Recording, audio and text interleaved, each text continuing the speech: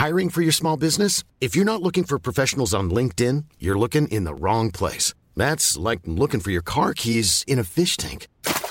LinkedIn helps you hire professionals you can't find anywhere else, even those who aren't actively searching for a new job but might be open to the perfect role. In a given month, over 70% of LinkedIn users don't even visit other leading job sites. So start looking in the right place. With LinkedIn, you can hire professionals like a professional. Post your free job on linkedin.com/people today. Hi, I'm Daniel, founder of Pretty Litter. Did you know cats tend to hide symptoms of sickness and pain? I learned this the hard way after losing my cat, Gingy. So I created Pretty Litter, a health monitoring litter that helps detect early signs of illness by changing colors, saving you money and potentially your cat's life. Pretty Litter is veterinarian developed, and it's the easiest way to keep tabs on your fur baby's health right at home. Go to prettylitter.com and use code ACAST for 20% off your first order and a free cat toy. Terms and conditions apply. See site for details.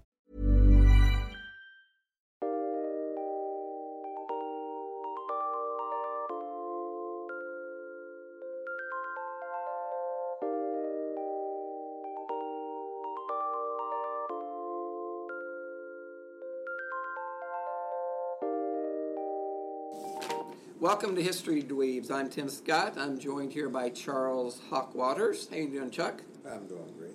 And Brandy Herman. She has blue hair. How you doing, Brandy? Your blue hair looks nice. Thank you. Welcome to part 2 of the podcast on the New Orleans Axeman. If you have listened to part 1, you know that in part 1 we discussed the murders. And here in part 2, we're going to talk about the suspects, and we're going to actually reveal the killer. So this is exciting. If you haven't listened to part 1, you can go to our website, historydweeb.com, or you can now download episodes from iTunes or Stitcher. So just to quickly recap the story, a serial killer known as the Axeman terrorized New Orleans from the spring of 1918 until the fall of 1919. During that time, at least 12 people were attacked in their homes by a man with an axe. At least 8 people died. In most cases, the Axeman would enter the home by chiseling out a panel in the door. He would kill by using an axe or a hatchet that was found in the home. So people were killed by their own instruments, and then he would leave the axe behind. So he was thoughtful in that sense. Well, gotta leave him something. For the next axe murder. Well, yeah. The victims were both men and women. Some, but not all, were Italian grocers. And in 1919, the attacks just ended. There were several people arrested, but no one really, the murders really remain unresolved to this day. Until now, and when we will reveal the killer in this podcast. So this is very historic. It's a very historic podcast. Sure. Yes, it is. The Axeman actually, during the height of his terror, or someone allegedly claiming to be the Axeman, wrote a letter to the people of New Orleans. It was published in the New Orleans Times-Picayune, in which the Axeman taunted the police. And we read that letter last time. Chuck read the letter, but he didn't use his southern drawl last time. So we thought that just to catch you up, we would ask Chuck to read a portion of that letter again, this time using his southern drawl. Well, I will start where he makes a deal with the citizens of New Orleans to spare their lives. Thank you, Charles. Undoubtedly, you Orleanians think of me as the most horrible murderer, which I am, but I could be much worse if I wanted to. If I wished, I could pay a visit to your city every night. At will, I could slay thousands of your best citizens, for I am in close relationship with the angel of death. Now, to be exact, at 12:15 earthly time on Tuesday night, I'm going to pass over New Orleans. In my infinite mercy, I'm going to make a little proposition to you people. Because he's a giver. Here it is. He's a giver. He's a giver. He's a kind man. He's a kind, evil demon.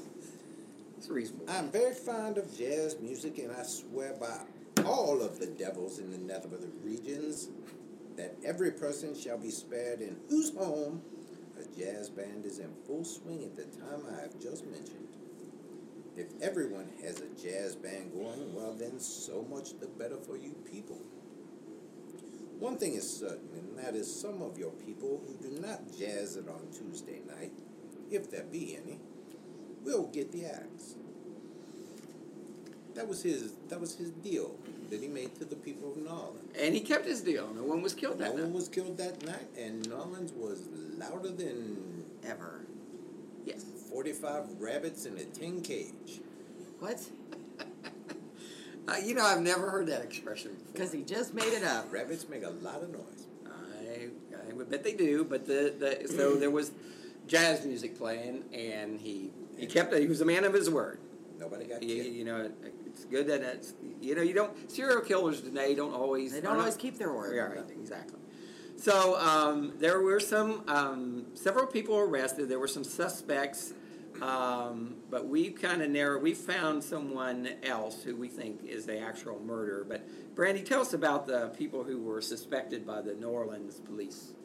Chuck's got me doing it now. I know. So there were 5 people that were arrested along in this year's time that the police suspected and either ruled out or sentenced them to prison. Andrew Maggio was one of the people. He was at the first murder scene.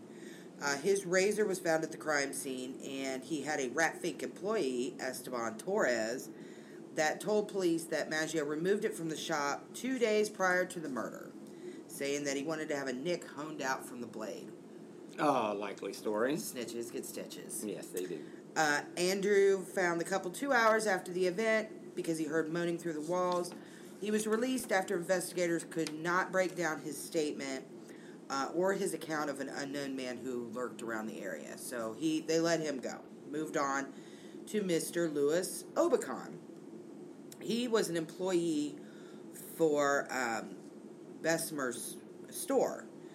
He was arrested because of conflicting accounts of where he was. Yeah, and he was just an employee. The only thing he didn't have an alibi, or he came conflicting stories. But they had no physical evidence, or he was African American, and it was the South, so it's like blame it on the black guy. Right. And Bessemer, as we know, was the one that was living with that Harriet Stowe slut. She was his mistress. While his wife was in Cincinnati, she was a harlot. Harlot. I think she was a harlot. She was. That's strong. But they couldn't hold him. Louis Bessemer was also held. His axe was found in the bathroom of the apartment, and that axe was used to kill Catherine. He was a German spy, and they began an investigation on him. And a couple weeks later, Harriet Lowe told police she thought that he was a German spy, and that led to his arrest. Bessemer was released, and 2 police were demoted due to unacceptable police work. Yeah, it was during the First World War, and then because he was German, there were some, allegations that he was a spy. But that was never proven. And he was also attacked at the same incident. He was hit in the head with an axe. Right. Yeah. But he was later arrested again in August of 1918 after Anna Lowe told police that she was attacked by him a month prior to her failed surgery at Charity Hospital. I'm telling you, never get a surgery at a charity hospital. Right. Never. He was charged in murder and actually served 9 months in jail before being acquitted on May 1st of 1919. And the jury went out like 10 minutes or something. It was very quick. It was kind of ridiculous. So the last 2 was Irlando Giordano and Frank Giordano.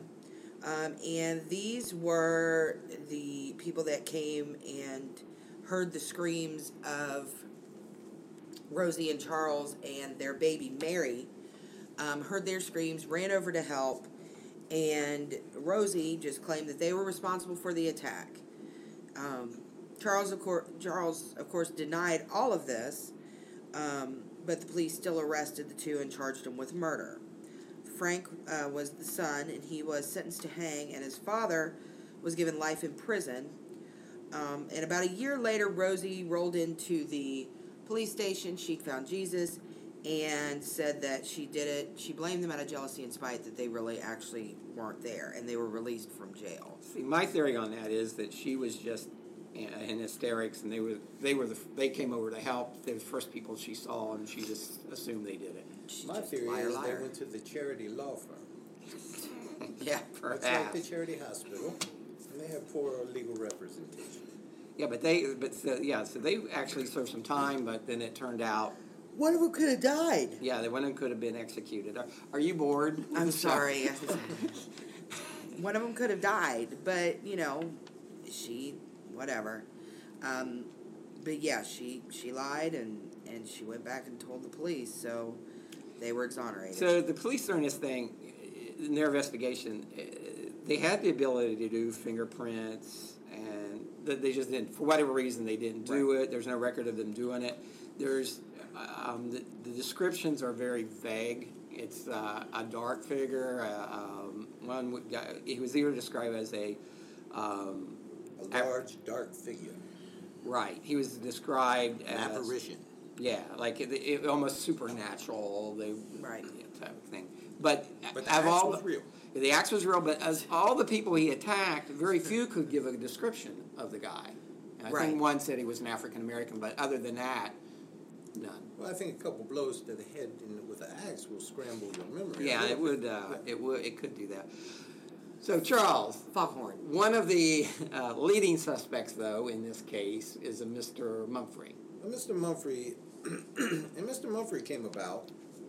A crime writer, Colin Wilson, wrote a series about the Axeman murders. Okay, he did some research. He did some research, although he was very interested in Jack the Ripper, saw the similarities.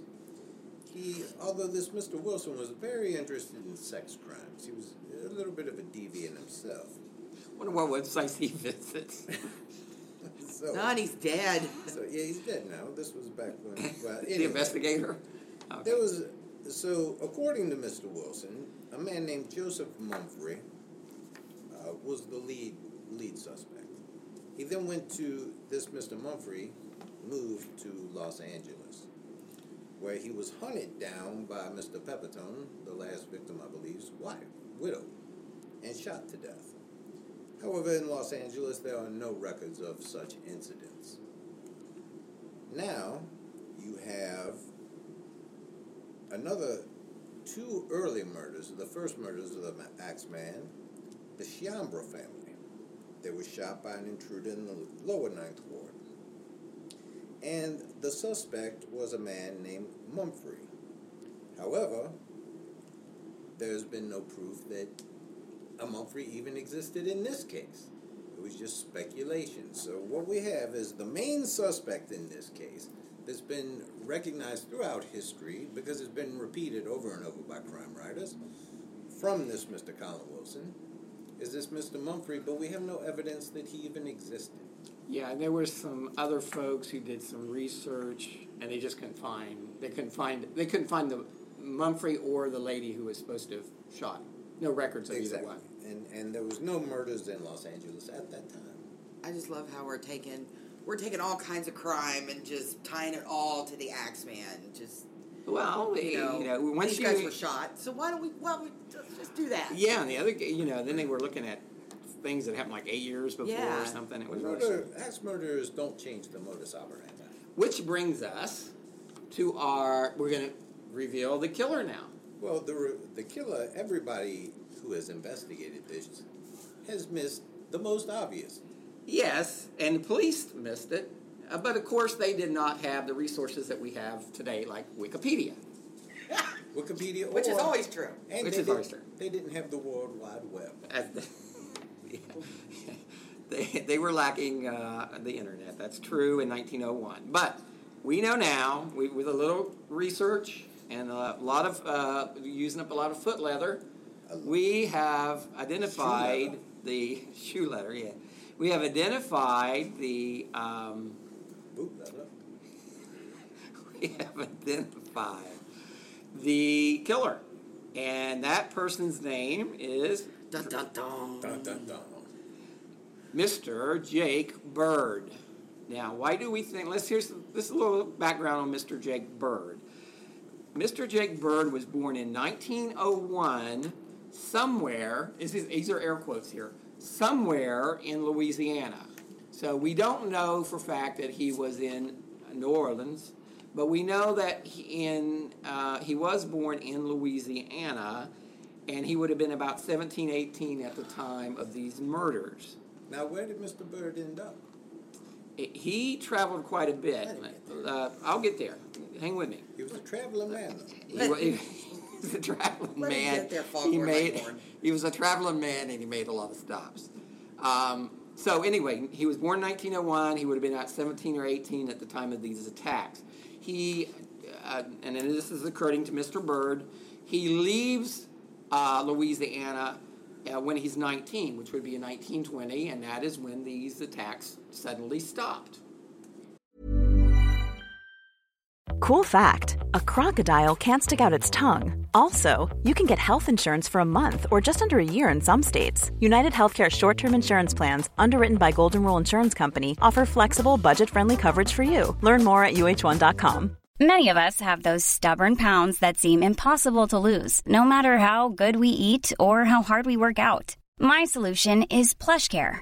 PlushCare is a leading telehealth provider with doctors who are there for you day and night to partner with you in your weight loss journey. They can prescribe FDA-approved weight loss medications like Wegovy and Zepbound for those who qualify. Plus, they accept most insurance plans. To get started, visit plushcare.com/weightloss. That's plushcare.com/weightloss. So he's in and out of jail most of his life. He's a transient. He's traveled all over the country. And Brandy, you know how how you're amazed at Chuck's knowledge of worthless information, and you refer to him as Cliff Clavin. Cliff Clavin. Mr. Bird worked as a Gandy dancer. So, Chuck, what is a Gandy dancer? The Gandy dancer really was a railroad Told you worker. you wouldn't know. He was and at the end of the day, and to break up the routine and the monotony, they would sing. And sometimes they would dance. And if they were working on the railroad, they were known as Gandy dancers. See, he's amazing. I took this. We were talking about this case before when we were researching it. He went on like 20 minutes about Gandy. I know. How's a Gandy? It's a lost art. Of course it is. They're building the streetcar down there. There was a couple Gandy dancers down there. They would just stop and get on it for a minute. Yeah. Okay, so back to. I'm sure he was a very talented Gandy dancer, but back to Mr. Bird. So he was in and out of prison, and this is weird because it's. What I found on him is that he was 45 when he was arrested, and it said he was in and out of prison 31 years of his life. So the dude was incarcerated a lot. Yeah. He was in trouble. Or he liked the food. Maybe he liked the food. But in October of 1947, he was arrested in Tacoma, Washington, and guess what he was arrested for? Axe murderer. Jaywalking. Not jaywalking. He was arrested for an axe murder of a Bertha Plant and her 17-year-old daughter, Beverly. What happened is the police got a call about some screams. They went to investigate, and they found Mr. Bird coming out of the Klotz home barefooted, and they chased him, cornered him in an alley, and he took out a knife and tried to cut the police. And apparently they beat the crap out of him. But which they're prone to do when you pour a knife on them. Yeah. But anyway, Mrs. Klutt and her daughter were both killed with an axe, and blood and brain matter was found on Mr. Bird. Now get this. You talk about justice quickly served. This happened in October of 1947, so he was like 45 at the time. Or 46, I'm sorry. This went to trial in November of that year. So A speedy trial. A speedy The trial. American way. The trial lasted 2.5 days. He was found guilty after the jury deliberated 35 minutes. And that was just so they could get a lunch voucher. The judge sentenced him to hang on January the 19th, so this is 3 months after the attack. And after he was found guilty and he was sentenced to hang, his defense attorney concurred with the decision. That's a strong client advocate for you. So Mr. Byrd caught red-handed pretty much as an axe murderer. Now, why do we think he could be our man? Well, he was, again, in Louisiana. He says he was from somewhere in Louisiana. He liked to travel. He liked to travel. He wasn't sure where he was born in Louisiana, which I thought was odd. Sometimes they're not, though. You got to remember. I mean, this is the early 1900s. Well, people generally know where they're born. No, I mean, not if nobody ever told him. I mean, they're black. They don't have they might not have birth records. No, but I mean, they might not have birth records. They might not have. I mean, there's a lot going on there. But here's the most damning evidence. Here's where I tie the two together. Oh, God. The barefootedness. Yeah, one in the Bursmeyer find a lot of them. With Bursmeyer and his mistress Harriet Lowe. Slut. In that case, there was bloody footprints found in the home. And with the Maggios. And again, this was an axe that he found in this Tacoma incident was found in the home. So was from Louisiana. He was there at the time in New Orleans. He was there at the time of the murders. He leaves Louisiana. The murders stop. Same MO as in Tacoma. He becomes known as the Tacoma axe murderer because he's going in these folks' home and killing them with the axe.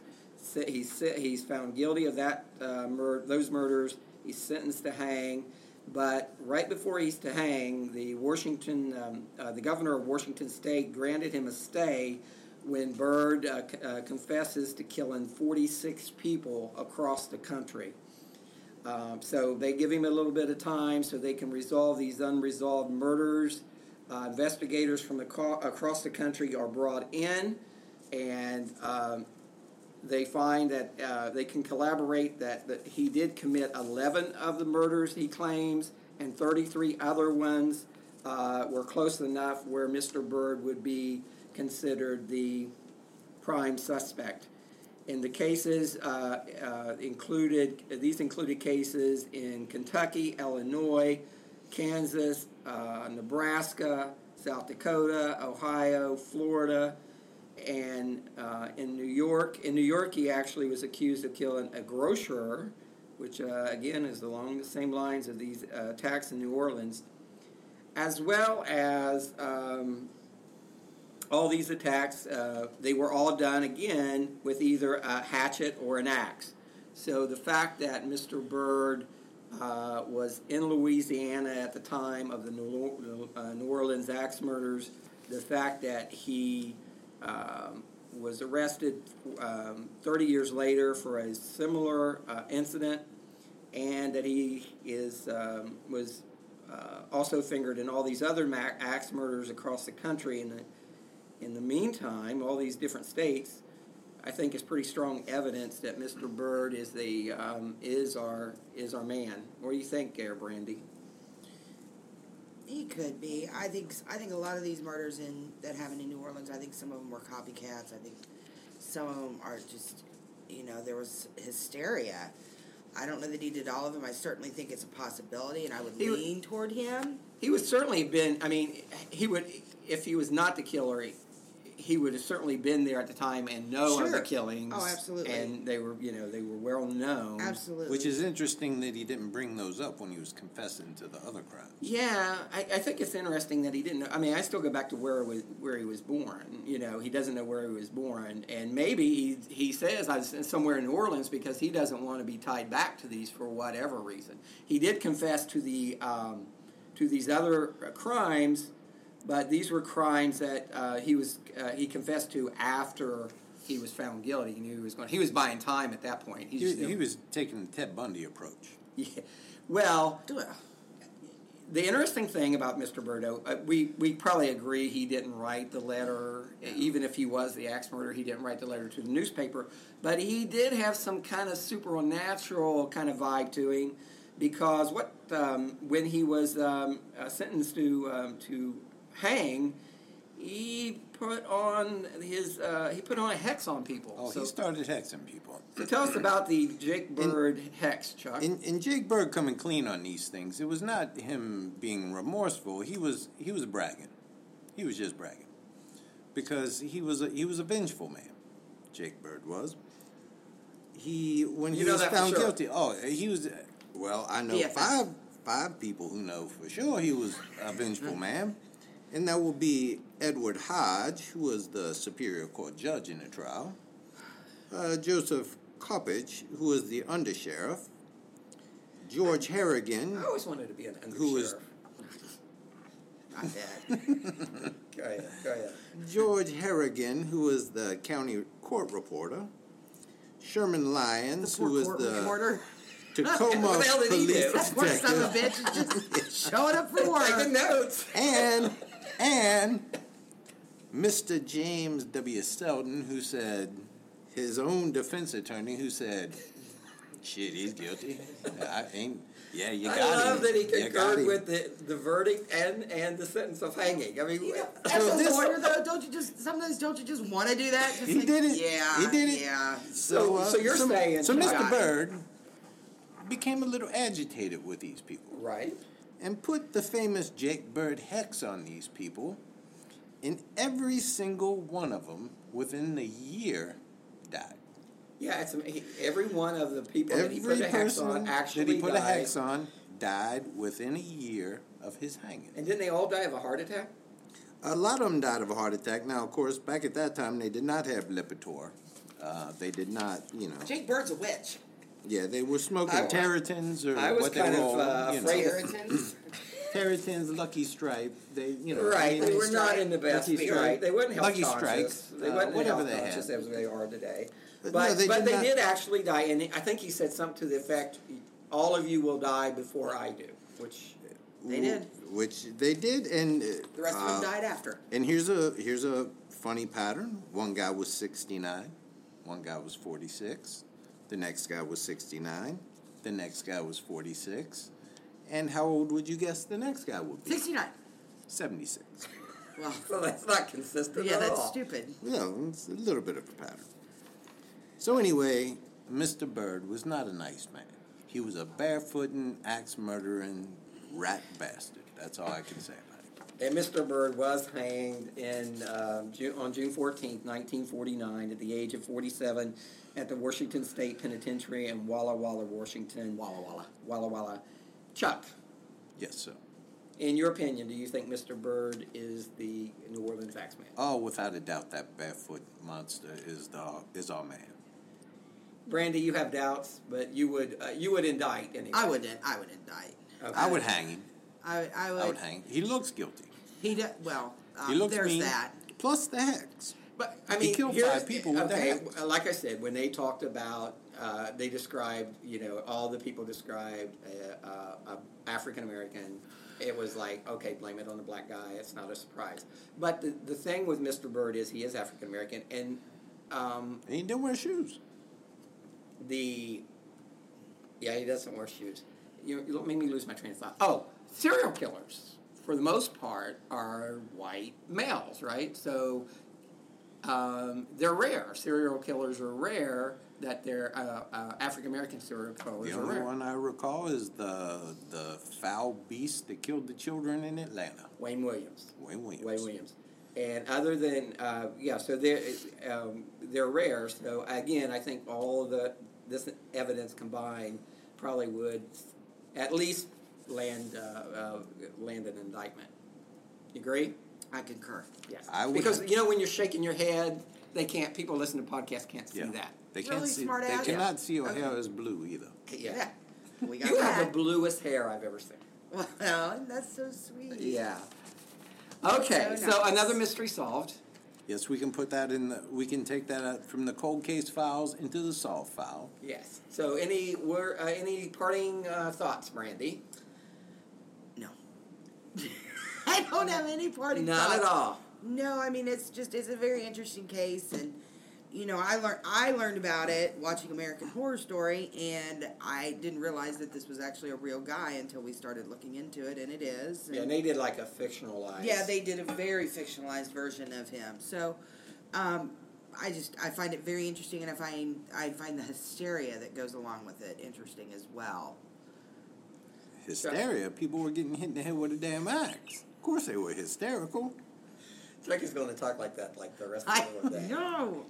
Chuck, any final thoughts from you, Mr. Stanley Kowalski? I can only say that I'm happy Colonel we Beauregard. could put this to we could put this to rest, put this matter to rest, that the victims can finally have some peace, Some closure. that they will not be walking this purgatory and they will go to where they belong.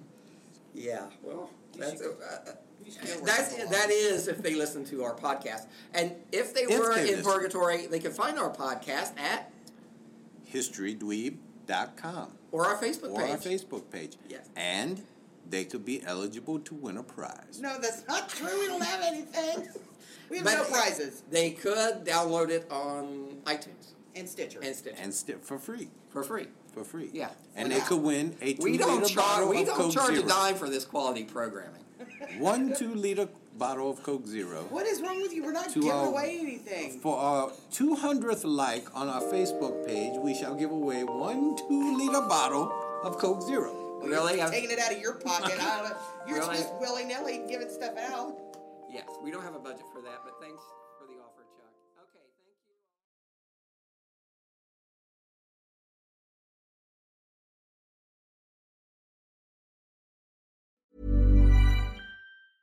Hey, it's Paige DeSorbo from Giggly Squad. High quality fashion without the price tag. Say hello to Quince. I'm snagging high-end essentials like cozy cashmere sweaters, sleek leather jackets, fine jewelry, and so much more. With Quince being 50 to 80% less than similar brands. And they partner with factories that prioritize safe, ethical, and responsible manufacturing. I love that. Luxury quality within reach. Go to quince.com/style to get free shipping and 365-day returns on your next order. Quince.com/style.